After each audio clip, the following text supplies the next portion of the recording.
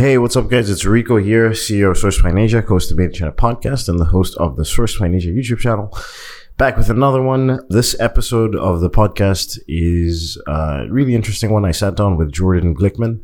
He is somebody that I've known now for almost exactly a year. It's ironic that I'm releasing this episode now because, I think when I met Jordan, it would have been when I was in the Philippines in January 2019 for a month, and it was during Chinese New Year. And, I was just kind of seeing what it would be like to live in BGC. And I remember one of the missing components that I had was meeting somebody that had a similar work ethic and grind to me. And Jordan is a little bit younger. I think he's right now he's probably 24, 25. So he's 2 or 3 years younger than me. And it was a refreshing thing to meet him, because I was meeting a lot of people that were, very successful, a lot of entrepreneurs that had, maybe they're on the second or third business. And I felt like they were kind of semi-retired in some sense. They were, working from home in the morning, then in the afternoon going for a massage, and they didn't have that similar gene of just grinding. And when I met Jordan, he was like, I'm fucking on my grind. I'm doing this, I'm doing that. I'm like, yeah, that you remind me of me when I first got to China, and when I first started my business, the first 2-3 years of me running my business. I'm in a situation now where it's I'm trying to find a little bit more of a work-life balance, and that's why I'm moving to the Philippines. Speaking of which, a quick update, because of the coronavirus thing, I'm in Manila right now, and I think I'm here indefinitely. I was planning on coming here in April, but it kind of just accelerated the process. We actually just agreed to terms on a condo 1-year contract here in downtown BGC. So March 15th is the official move-in date. We're going to sign the contract this week and send a deposit. So yeah, we out here. So Jordan is he's a hustler. He's a really smart dude, good guy, and he knows his shit around, online marketing, e-commerce marketing. And so he runs a digital marketing agency here called Imprimis Marketing. And I think I said marketing 20 times in one sentence. But yeah, so we sat down and we talked about that whole process and what it's like to run a digital marketing agency out of the Philippines and the connections that he's made. One thing that's happened since the last time we spoke was he's actually done a deal with the owners of Anytime Fitness. And he's going to be helping them expand to Indonesia and basically running their franchise in Indonesia. So it's big things one. Yeah, so Jordan, so I think it's an interesting episode. I'm not going to keep you guys for too long. So without further ado, enjoy the podcast. I don't want to be a product of my environment. I want my environment to be a product of me.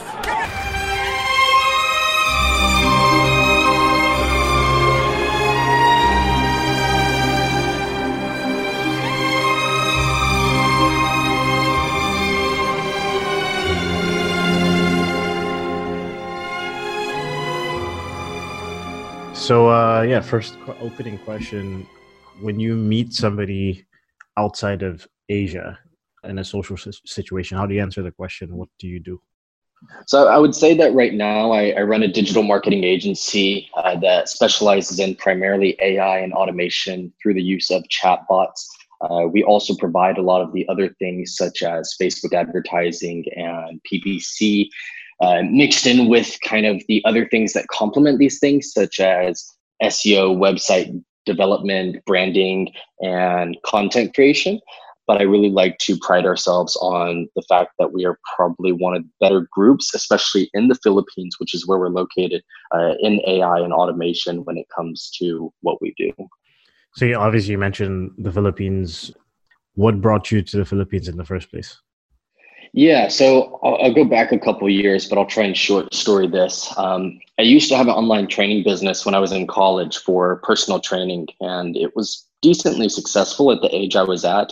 I trained a couple hundred people online all over the world, and it was a huge passion. It wasn't about the money, but I did make some decent money from it. And from there, I started getting into vlogging, and I shot a video for a company. And long story short, those videos turned into me shooting for companies like Mercedes-Benz, Cadillac, other public companies as well, within the US over, I think, a 6-month time span. And college ended right at the end of that 6-month time span, and I had to figure out what I wanted to do. And I knew I didn't want to work for someone. I knew I had some money.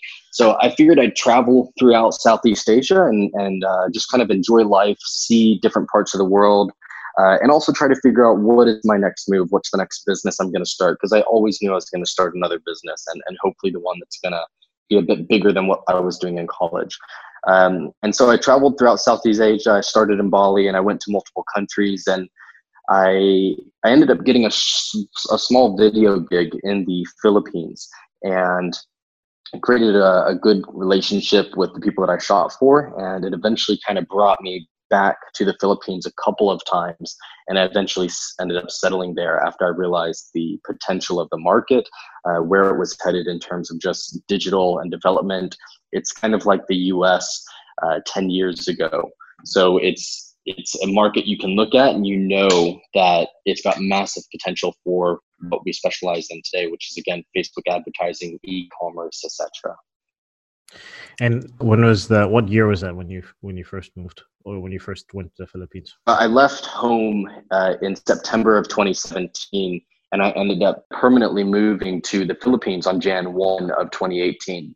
So that was the last day that I was doing kind of traveling. And on Jan 1 of 2018, I landed in the Philippines, and I went ahead and threw up a website and everything for my business and kind of started full on from Jan 1, 2018. Yeah, so when I met you, you'd literally been there for like a year, and it was interesting because I remember, I think I told you this as well. I was like, when I first went to Manila for like a month, I was trying to see what it would be like if I lived there, and obviously it was awesome meeting the guys from the Refined, but just coming from China, coming from like the sort of crazy work ethic over here, I was beginning to get worried that if I moved to Manila, I would be like surrounded by a lot of guys who'd made quite a bit of money, but were kind of like, working 3-4 hours a day and getting massages and hanging out in the afternoon. And I was like, this might not be a good working environment for me. But then obviously I met you, and I met a couple other people, but specifically you, and I was like, oh, okay, so there are still like crazy hustlers out there that are just like working their asses off. And I was like, yeah, this is like, I definitely, in terms of a work perspective, like I definitely want to spend more time around Jordan than some of the other dudes that I met. Yeah, absolutely. I appreciate that. I mean, even for myself, it was the first months here, I didn't meet anybody. And I also even thought the same thing while I was here is, where is my crowd? Where is the people that I can surround myself with? And yeah, it became very similar for myself. I eventually went to the Refined, is where we met, and met yourself and met other people that also were kind of on that grind method and just consistently putting in the work day after day. And I guess to say heartwarming, but it was eye-opening to know that, there's going to be a good group of people to surround myself with here in the Philippines. Yeah, super important, because I think a lot of people, the misconception that they have around the Philippines is because it's like a lot of people go there on vacation, right? So they don't really understand the business opportunities there, the people that are there, the high-level entrepreneurs, not just expats, but also local business people. And of course, with English being, I think it's the third largest or fourth largest English speaking population on the planet, you have no problem connecting with local entrepreneurs or Western or expats and stuff like that. So, it's just there's a big misconception around that. I'm constantly educating people about it, and I'm wondering if I should stop so we can keep it as a little secret. Can you talk about when you first got to Manila and you did that first gig? Can you talk about how you ended up getting your second client, or did that first gig become something more than just the initial video shoot? Yeah, so that video shoot did lead to one more video with another company, but that was more or less a dead end all in all of itself. For me, what really ticked is I ended up meeting someone from a local gym, and it was actually the brand of Anytime Fitness, which is pretty well known globally, but also throughout Southeast Asia. And we ended up doing some marketing for them, and we brought in, I think, 150 customers within 30 days off of a very low budget. And So to say the least, they were super excited. We were, blown away and amazed because this was, our first, I think, month and a half within business. So it was exciting for us as well. But this is really what the snowball was, because we then took those results and we could leverage it. So we leveraged it across different, industries and different potential prospects. But the bigger thing is that we ended up leveraging it into the regional agent and eventually got up to the head office as well too. So we now market for the head office of Anytime Fitness, and it's definitely been a ride. It's definitely been exciting. But that one client and the results that came from it has, I think, really spiraled us to get to where we are now. Somebody who's listening to us from the West might be a couple different things. I think they're probably wondering, okay, so what are the advantages you'd say from an entrepreneurship perspective, starting a digital marketing agency in the Philippines? And then the second thing is, you mentioned the differences in terms of like it being like the US 10 years ago. Maybe you can expand on that point as well. Yeah, absolutely. So I would say the advantage is that it's cheap. So when you're starting your business, you're younger and you might not be starting up with tens of thousands of dollars or hundreds.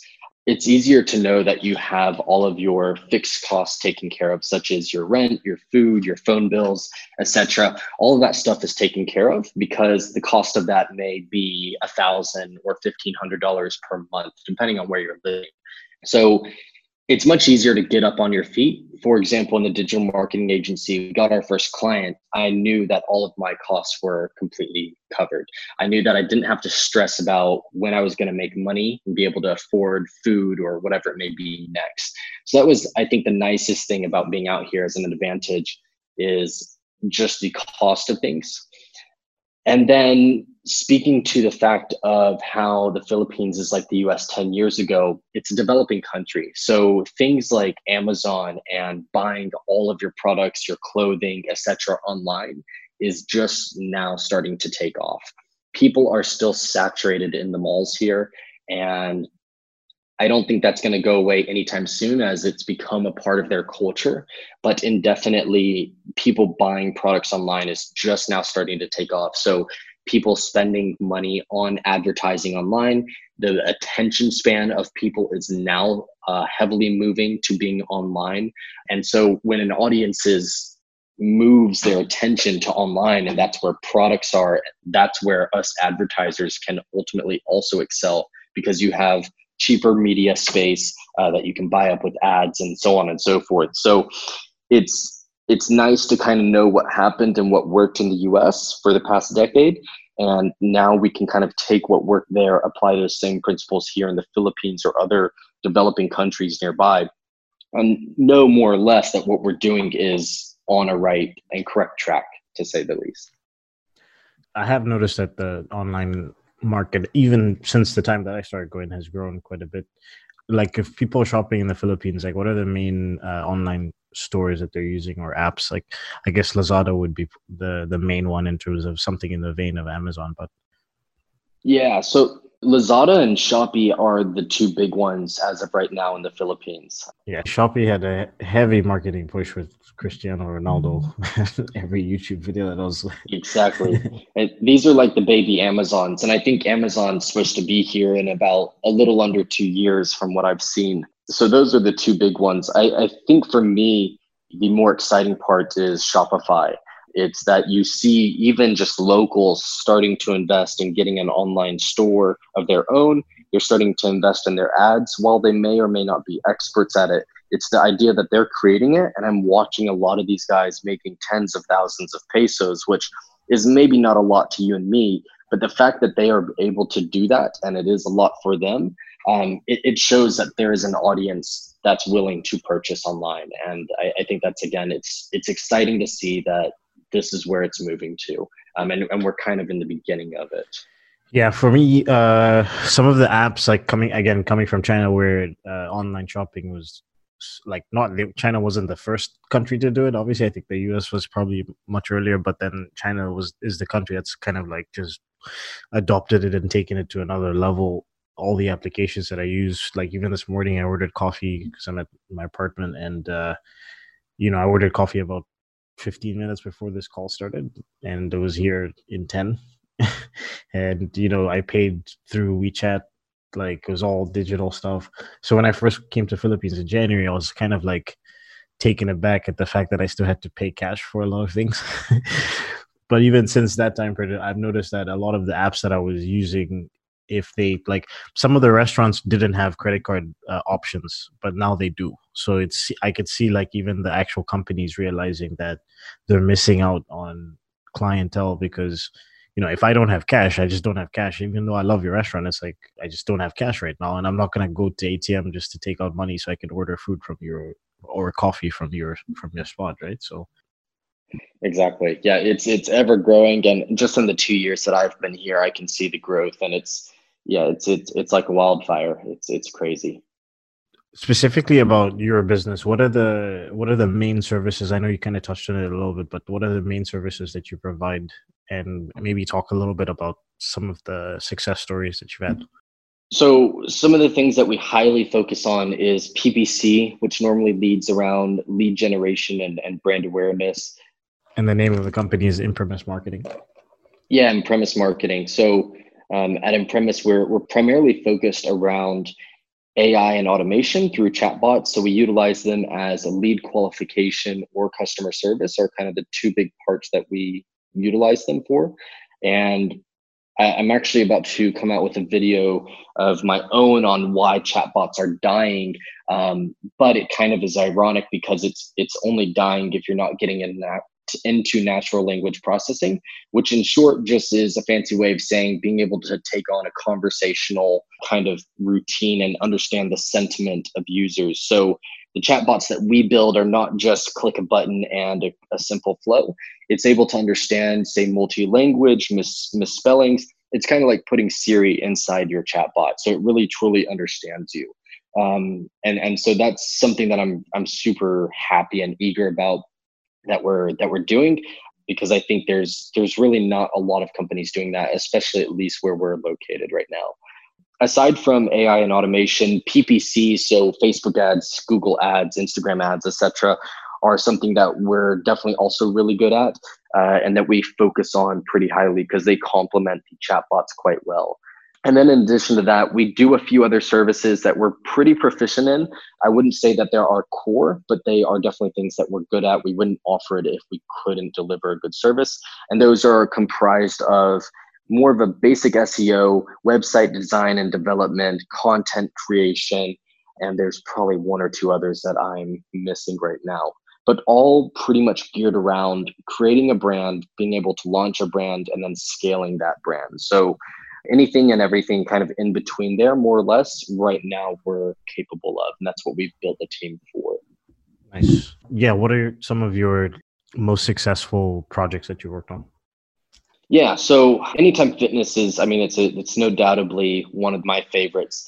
I would say, so that first client we had, it's one of our most memorable. It's not something that you're going to see happen every single time, but it's an exciting one for us, where we had a $200 budget for the month, and we were able to generate 150 people. It was actually 149 within 30 days. And so what that translates into a dollar amount for the customer was $40 down plus $40 a month for a 12-month contract, which I think came out to a $70,000 return on investment for just that. And that's not inclusive of referrals, them buying PT, if they resign, etc. So that was one of probably the most exciting, and really any of the other gym branches that we've worked with have seen pretty much very similar results to that. So that's exciting.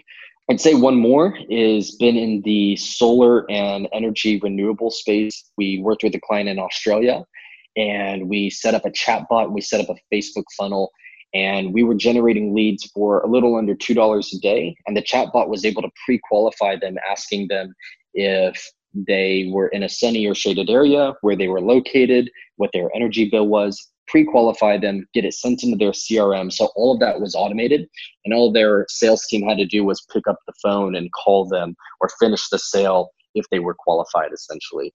So that was another really exciting one that we just had recently. Do you work with a specific type of client?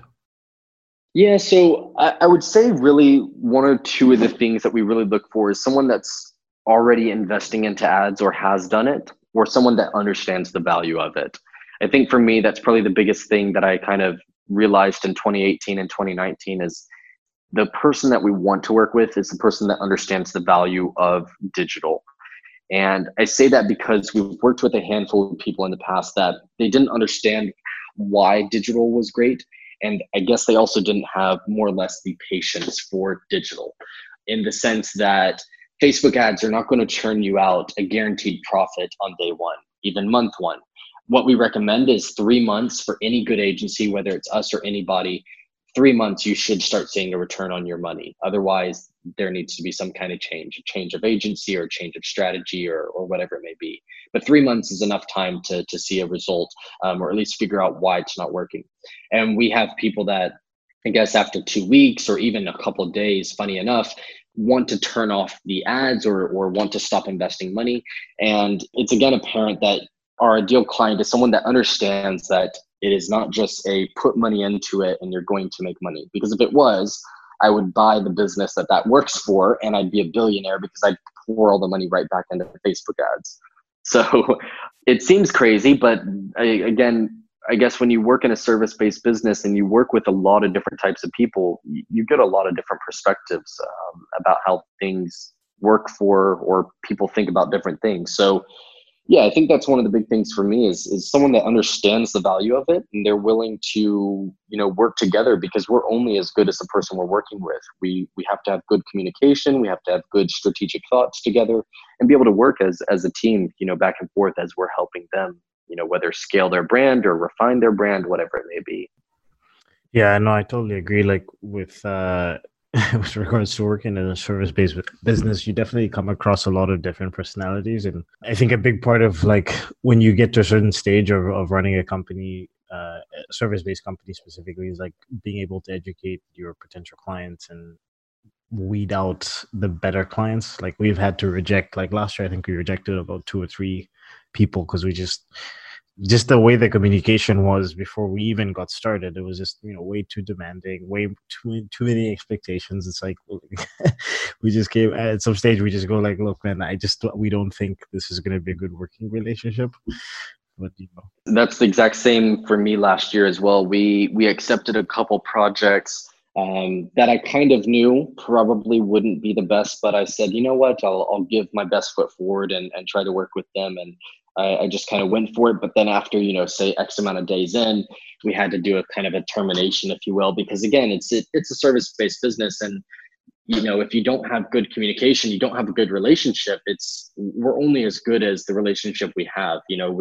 I think we're awesome at what we do. And so if we don't get the right feedback when we need it, or if we don't get X and Y, we can't excel at what we're trying to do for that person ultimately. That's exact same issues that we've had with certain clients that we took on, where we're giving them deadlines, and if we don't get X by this day, then this is going to be pushed back. And then when it does happen, naturally, I always tell my team, it's like, how it is. Like when every time something like that happens, the clients never come back and say this was totally my fault. Like there's been times when they'll be like, yeah, no, I understand that I was slow with this, but you guys couldn't. But you guys, I'm like, there was no but. Like we didn't get this information by that date. There's nothing we could do about it, and we followed up multiple times. I had one not horror story, but I had one like really bad situation. I think it was my first year actually with the company, and we took on a client at a time where we basically needed the money. And it was like, so essentially, obviously Chinese New Year is coming up, right? Like it was around this time of the year in 2015. But it was like December, and then Chinese New Year was happening in like 4 weeks or 3 weeks. And typically we don't start new mass productions like before Chinese New Year. It just doesn't, like, there's just no point. You're not going to be able to finish it.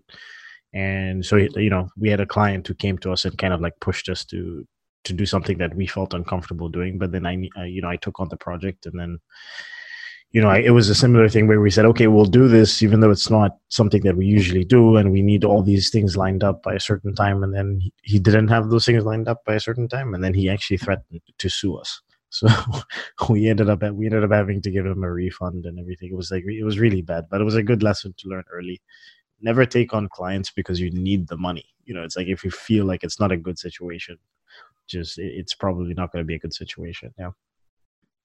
That's 100. That was my lessons last year as well. Is it's whether it was needed the money or it was in one case it was just being friendly to try and help out at first, and then it was just like, well, you're just going to keep giving me the money. But they were just a very similar situation, bad communication, kept offering projects, but more or less we were saying we really couldn't do it, but they said they didn't have anyone else they could go to, so we took it on to try and be helpful. And when things were getting overwhelming, there was bad communications. They didn't ask for the right things, or they just didn't communicate what they wanted. It pushed back one of their projects, and the other project got pushed back, and so on. And they got unhappy, of course, because of ultimately their miscommunications, and not to blame it completely on them, but again, it's a team effort. And so, yeah, it's very similar. But again, that's being in a service-based business. You learn from it and hopefully only grow from it. So speaking of that, like what are some of the earliest business struggles that you had, and how did you overcome?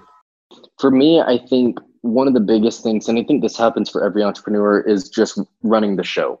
I'd say it's wearing all hats and understanding how to be focused. I would say one of my strengths is time management. So I'm extremely good at understanding how to manage my time. When I have a certain amount of things that need to be done, I can willingly, manage my time quite well. But just understanding where to focus and what needs to be done at certain stages of the business, I wouldn't say it was a struggle, but it's one of those things that it's probably the biggest learning curve that I had is, you come into business, in most cases, your parents aren't going to teach you it. You don't learn it from school. And so for myself, it was a matter of, okay, do we focus on learning how to do Facebook ads better? When we're first starting out, we don't have employees, or do we, figure out having a really nice website? Do we need to do sales? And if so, do I need to learn sales? Are there, certain things I need to learn to say, or how to handle a rejection of a sale? What is it that I learned? What do I put my time into to make sure that, I'm getting to the next step? And what is the next step? Is it just making a bit more money, or is it something else? Right. And so, yeah, I think just running the show and figuring out what is the next step was my first issues. But just being the person I am, which I find myself quite resourceful and persistent and so on, it eventually came. It eventually comes. And I think, again, you just keep at anything, it's going to come regardless. It's just a matter of when. Nice. So you'd say the main way you overcame those difficulties was just the persistency? Yeah, I would say persistence and grit, is when I first started out, I was working a ridiculous amount of hours, I think from 7 a.m. until at least 11 p.m. And I genuinely am talking about 7 a.m. to 11 p.m. sitting in the same chair, not getting up except for food and bathroom and stuff. Genuinely, because it's was watching courses, it was watching YouTube videos on how to do X, it was sending out hundreds of emails through an automator, or it was whatever it may be. It was just that consistency, and I found so many things that didn't work, and I found so many things that did, but it took roughly about a year until things really kind of took off. How to find a network, how to build a network, a lot of things that are obvious to me now, of course, as they would be for anybody. But yeah, I think persistence and consistency. I don't think I'd ever want to go back through that again right now, maybe for a different business, but that same grind, you do it once and you're more than thankful to be out of it, I think. Yeah, I mean, it's that entrepreneurship struggle at the beginning. Like I remember for me, what was that, like when I was teaching English and I started a company, then I was like, similar situation, be working from 7, 8 o'clock in the morning till, midnight, 1 a.m., eating bad food, like not leaving my apartment for days before we had an office. Like, yeah.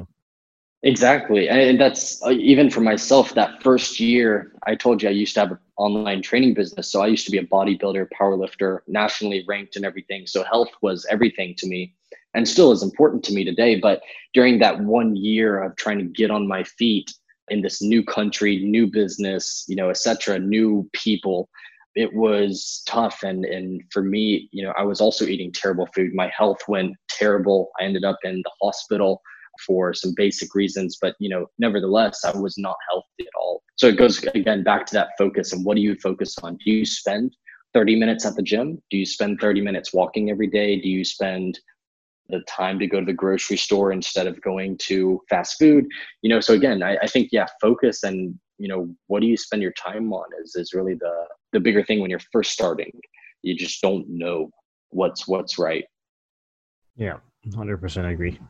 What is the biggest misconception people have around digital marketing? Oh man, that's a good question. Let me think about that one for a second.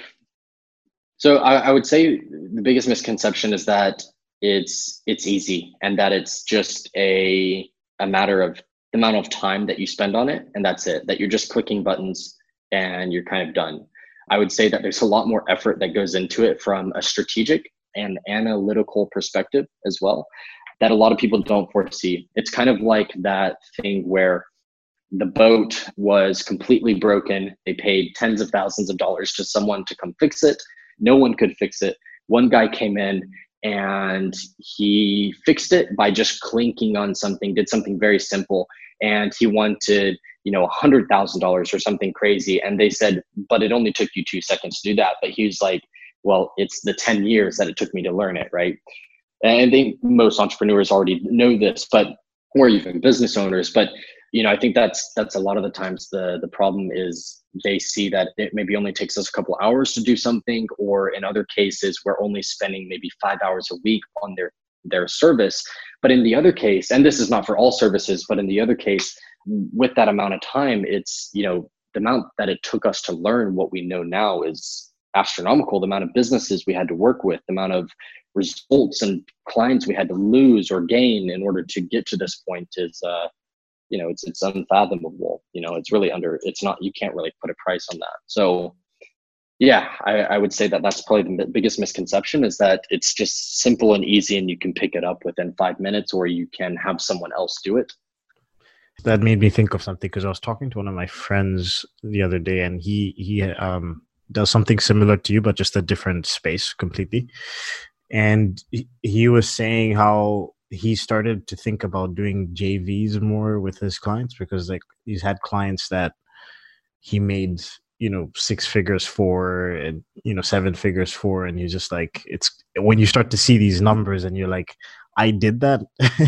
He's just like and a lot of times they wouldn't want to pay him his actual commission, because like you said, it was done in such a short space of time. Like there was one client that he made a bunch of money for within a month, and then the client felt like, even though it was the work that he did, they kind of didn't want to pay him the full amount that he was owed.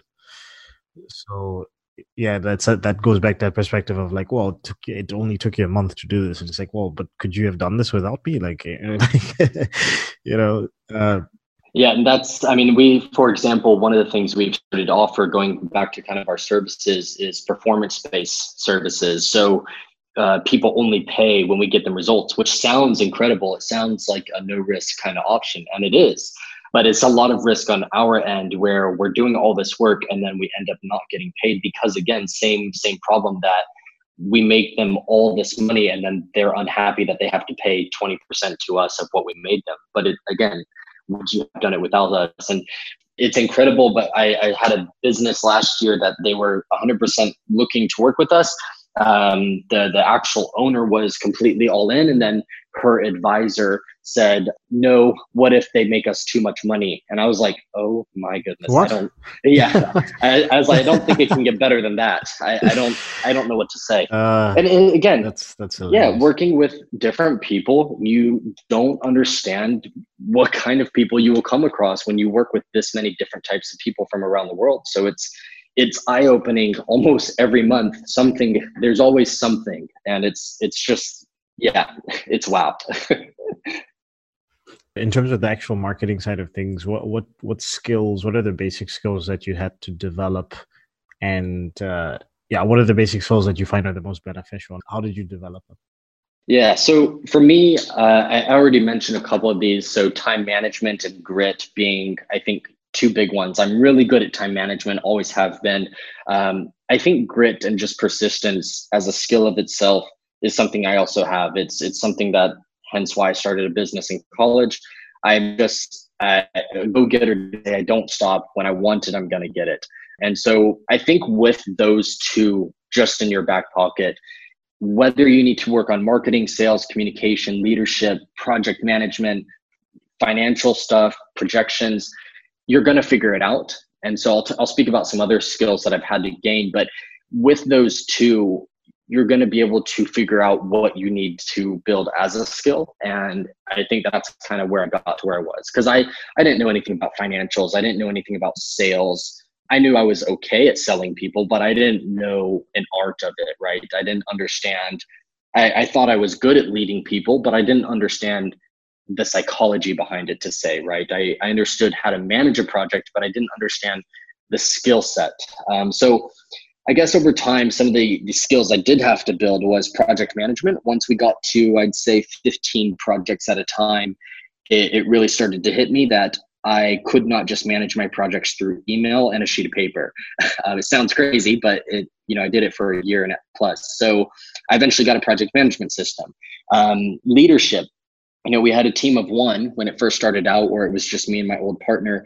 And now it's a team of, I think, 5, sometimes 10, if you include contractors and stuff like that, depending on how big a project it is we're working on. So just learning basic leadership skills. And it seems like, well, I can just know how to lead a team, but some people are good and some people are not good at it at all. And I think that's one of those skills I was decent at just to start with, but I wanted to understand the art of it. I wanted to understand more than just how do you treat people nicely? How do you make sure that they are happy in the job, right? How do you make sure that you're actually leading them and you're not telling them? Also, I guess financial, how to project things, how to, like the revenue target we had for last year, we smashed it. And so it's, it's another small skill. It's maybe not the one you have to learn the first weeks in business, but it's definitely one that you should learn if you want to continually grow and make sure that your business does not start to go backwards, because I only believe in that you're going forwards or backwards. So, there's a lot of skills to learn, but I think, again, going back, if you have the grit and persistence and ability to manage your time, you're going to be able to pick up all of those, because you're going to figure out what needs to be learned and you'll learn it at the right time. I think for my audience, most of the guys are going to be people that are looking to launch a crowdfunding campaign or launch a physical product on Amazon. Do you have any tips? Because I guess this would be two different models, right? The people that are going to go sell on Amazon or another e-commerce platform that already has a existing base that of people that visit, and then the other people that are in the crowdfunding space. What basic tips do you have in terms of them launching a physical brand from a marketing side? Yes, certainly. So I've launched, and am currently trying to launch a couple of brands right now. So I've got some experience in this to say. So I would say that having a plan is probably one of the biggest things. Putting together a Gantt chart is a big one that's been helpful for me. Even though I'm great at time management, I'm a visual person. I think for anybody, seeing what you need to do and when you need to do it, so you can also spot problems. One of the things that in our business we've ran into a lot of troubles with is the FDA, and you cannot really project the timeline of the FDA. You cannot project all the costs that are to come into it. So I think being very clear on, okay, from this time to this time, we're going to be doing website. This time to this time, we will be doing content, and not just doing content now, even though you have the product, because maybe you don't get through the FDA. And I guess I'll share some of the learnings I had from last year. But we lost $40,000 because we stopped a business because we realized we couldn't get through the FDA for that product, or we could have, but it would have been a bit risky. So, because it was a gray market. So I would say just being very clear on, this is when I'm going to do this, and trying to think through what are all the things I actually need to do. I need to do Facebook ads. Okay, I'm not going to do that until the website, the content, etc., is all going to be done, right? But for example, creating your brand and creating your branding, that should be done on day one, or at least in sync with when your brand is or your product is being done. I think just being super clear on what it is that you're going to do and trying to forecast what problems you could come across, making sure you have the proper budget for everything so you're not having to source more money later. And also just timelines. For example, another project I personally had trouble with way back when I didn't know that there was going to be that there's a time that you can't submit products to Amazon. It's around the holidays. And so it ultimately, I never ended up launching that product I wanted to, because I didn't want to wait 4 more months until January to get it into Amazon and have it all set up. So yeah, I think just being super clear on what it is you need to do, when you have to do it, is super important. What sort of budget should somebody be looking at? I guess Amazon's significantly cheaper, but like for the people that are doing crowdfunding, let's say they're successfully funded their campaign, or not successfully funded, but their campaign, but they're building out their campaign. What sort of budget do you think people should put aside for that, from marketing to building brand identity, things like that? Yeah, great question. So I would say, it really depends on where you're launching. It depends on what you're launching, and it depends on a little bit of your strategy. So I'll give you a couple of perspectives I have. We have a tea business we're going to launch here in the Philippines. We have access to 100 plus gyms because my partner is relatively the owner of it and involved in all of it. On top of that, we have access to some of the biggest influencers in the Philippines. So now we look at it from a perspective of, we know we have an audience we can launch to. We just need to give enough product away. So we've set aside a budget for the product, or set aside a budget to purchase our own product at cost and give it away. We've also set aside, I think, like a very, very sizable amount of budget per month. I want to say maybe $5,000 or $10,000 a month for 3 or 6 months runway on Facebook ads. And again, we've done that purely on the basis that we kind of hopefully we know what we're doing with Facebook. I would hope we do. So we've set a sizable amount there. We've looked at, okay, we're going to do email marketing. So we've set aside a small budget for, high level copywriting, our CRM. So I think it really comes down to, what market are you in? What partnerships can you create? And also, what is your product, right? So when we were looking at launching a product in the US, it was a cosmetic brand, the one that we stopped and lost a lot of money on. I think we had 4 times the budget than we have, more than 4 times the budget that we have now for our business. And so that was, again, going into a first world market. It's a lot more saturated. That industry and space is highly saturated. So I think it's relevant to the product, where you're launching, and what potential partnerships you might have already. I think right now in the business we're going to launch right now, the tea business, I would say almost 40% of our budget is marketing, because on the basis that our product is very cheap and there's not too much else that we need to compensate for. So we just want to make sure that we blow this out of the water, and it's very well known when we do launch. Do you have any tips around how one can identify a niche product that would succeed? Not specifically like, how do I find a product, but just, I know a lot of people I was having a conversation yesterday. I was doing Muay Thai, and this dude from the States who's been in China for 10 years, he's like picking my brain, and we start talking about, sourcing and then Amazon. And he's like, yeah, I'm actually trying to launch an Amazon product right now. So I asked him, I was like, do you know what product you want to launch? He's like, well, I've been looking at 4, 5, 6 different products. I can't really tell which one is the best niche for me. So do you have like any advice on how people can identify which product would be best to start with? Yeah, definitely. So I would say for me, it would be definitely looking at the keyword search volume. Look at how many people are searching for that product, whether you can look at it on Amazon or looking at it on Google or other places. How many people are searching for that product? If it's 1 to 100 people searching per month, you're probably not going to have a very attractive product. But if you look at something that's got 100 to 10,000 searches per month, or 100 to 1,000, you might potentially have something. And you have to also look at, is it a trendy item, right? Is it a seasonal item? And relate that to what the keyword search volume is. So for example, if you use the keyword search volume tool from Google and you look at fidget spinners, I don't remember when they were super hot, but I think a couple years ago. 2017. I remember, because we had a giant order from Walmart. No surprise. Yeah. So, like, look at that. The trend on it was huge. The keyword search volume was ridiculous. Everyone was searching it. So clearly it was a wanted product. I would look at that. And I think for the other part, I would look at the competitors. How many competitors are there? I think we have a product we're looking at together right now, and we're looking at the competitors, and it's not there, but the 3 or 4 people that are selling it between $50,000 and $100,000 a month every month. So clearly there's a demand, but there's not a huge supply. So it's definitely a market we could enter, especially if we come in with a much stronger brand, stronger marketing, etc. What's hot in the world of online marketing today? Yeah, so I talked a little bit in the beginning about how AI is a huge focus and chatbots and so on. It's indefinitely something especially massive for e-commerce brands. If you're looking to scale your brand from a perspective of customer service, retargeting people, sending out direct messages through Messenger, chatbots and so on are really the next step in marketing. So it was Google, it was Facebook ads, and now direct message where you create a real relationship with your customers, kind of that next big step. So I mentioned in the beginning, I think that chatbots are going to kind of slowly die. And that's only if they don't have the natural language processor, the part that understands, the human element of sentiment and things like that.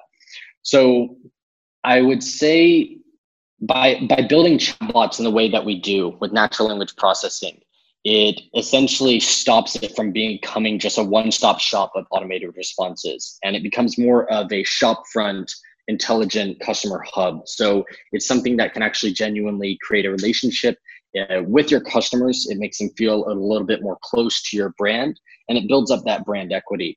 It ultimately just gives it the ability to reply to more complex inquiries and allow it to be transferred to a human if it's too complex, whereas the natural language processor could handle a little bit more simple questions about where your order is, what FAQs you might have, and so on and so forth. So for me, just getting really good at that, especially as the Philippines starts to take off with e-commerce, and even other countries. I mean, the US is not going to be stopping with e-commerce anytime soon. Online and automation is the way of the future without question. So I think just getting as good as possible at AI and automation is right now a really big focus within our business, because it also sets us apart from all of the other Facebook gurus, if you will say. I hate leading with Facebook advertising because everyone thinks they know it, or everyone says that they do it. And so it just kind of becomes overplayed. And, I kind of like to be known, I guess, say, for something else, and then show that we're really good at Facebook ads and so on and so forth, rather than trying to compete with everybody and seeming just like another marketer, to say. Do you see Facebook ads still going strong for the next little while, or do you see some major changes around there? Yeah, for sure. I don't see it dying anytime soon. I see there being changes, as there always is. There was a massive amount of changes in December of 2018.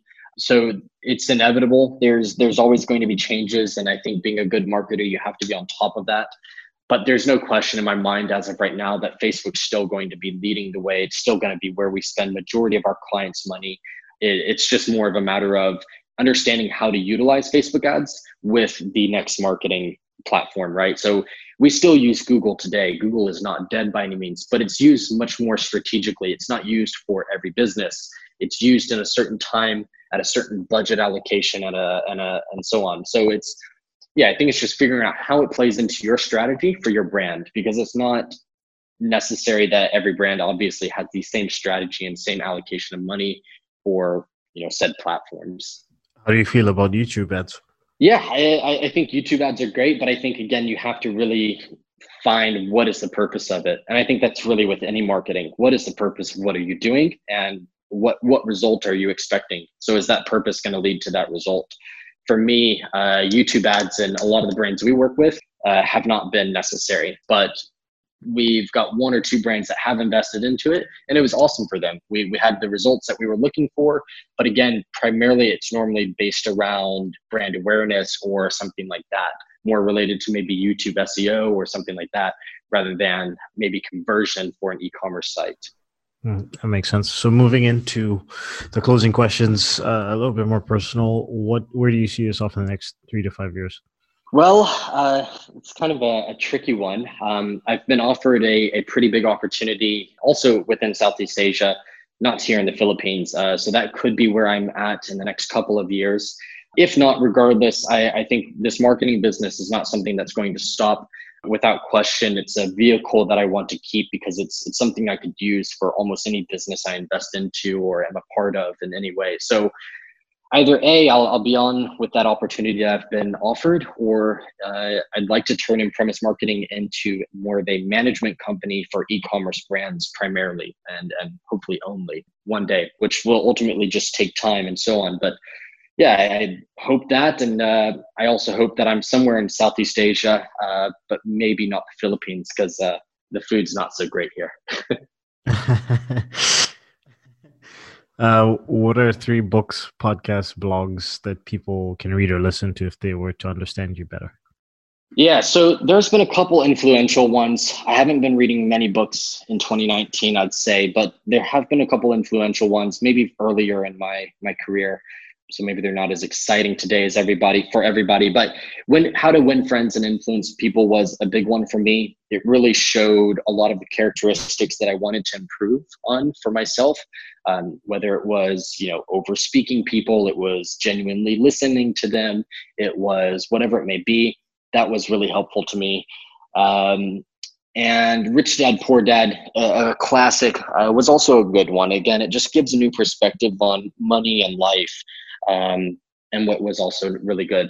And I'd say for podcasts, one of the ones that I've only ever really consistently listened to is Ryan Moran.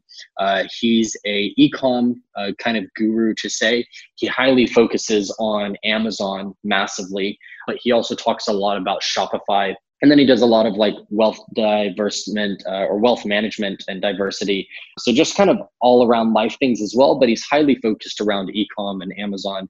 So he's been someone that I've really listened to, I would say probably in the very early beginning of 2019 and a lot of 2018. I gave him a lot of focus and attention and kind of soaked in as much as I could from him to say. Nice, man. What if people want to reach out to you, how can they find you? Yeah, so Instagram, LinkedIn, and Facebook. I think my Instagram is just jordan.glickman1, and then LinkedIn is Jordan Glickman 17, and my Facebook, I'm sure if you type in Jordan Glickman, it'll be easy enough to find. There couldn't be too many of me in the world. And of course, we'll link up all of that in the show notes on the website. So if you want to find the show notes, it's sourcefinasia.com/made-in-China. If you want to reach out to me, it's podcast@sourcefinasia.com. And Jordan, man, thanks for being on the show. Absolutely. Thank you, Rico. Thanks for having me. All right. Cheers. Have a good one. With a soap in the tab, I need cleansing. Bad bitches all on the prowl, they need binges. Pussy niggas running they mouth and we ain't flinching. The names ain't even mentioned. I got dreams bigger than your whole team. You niggas so broke that somehow you so green. I guess it simply started with a penny, now I'm getting plenty money. Ain't one time for the city, yeah. And 2 times for you.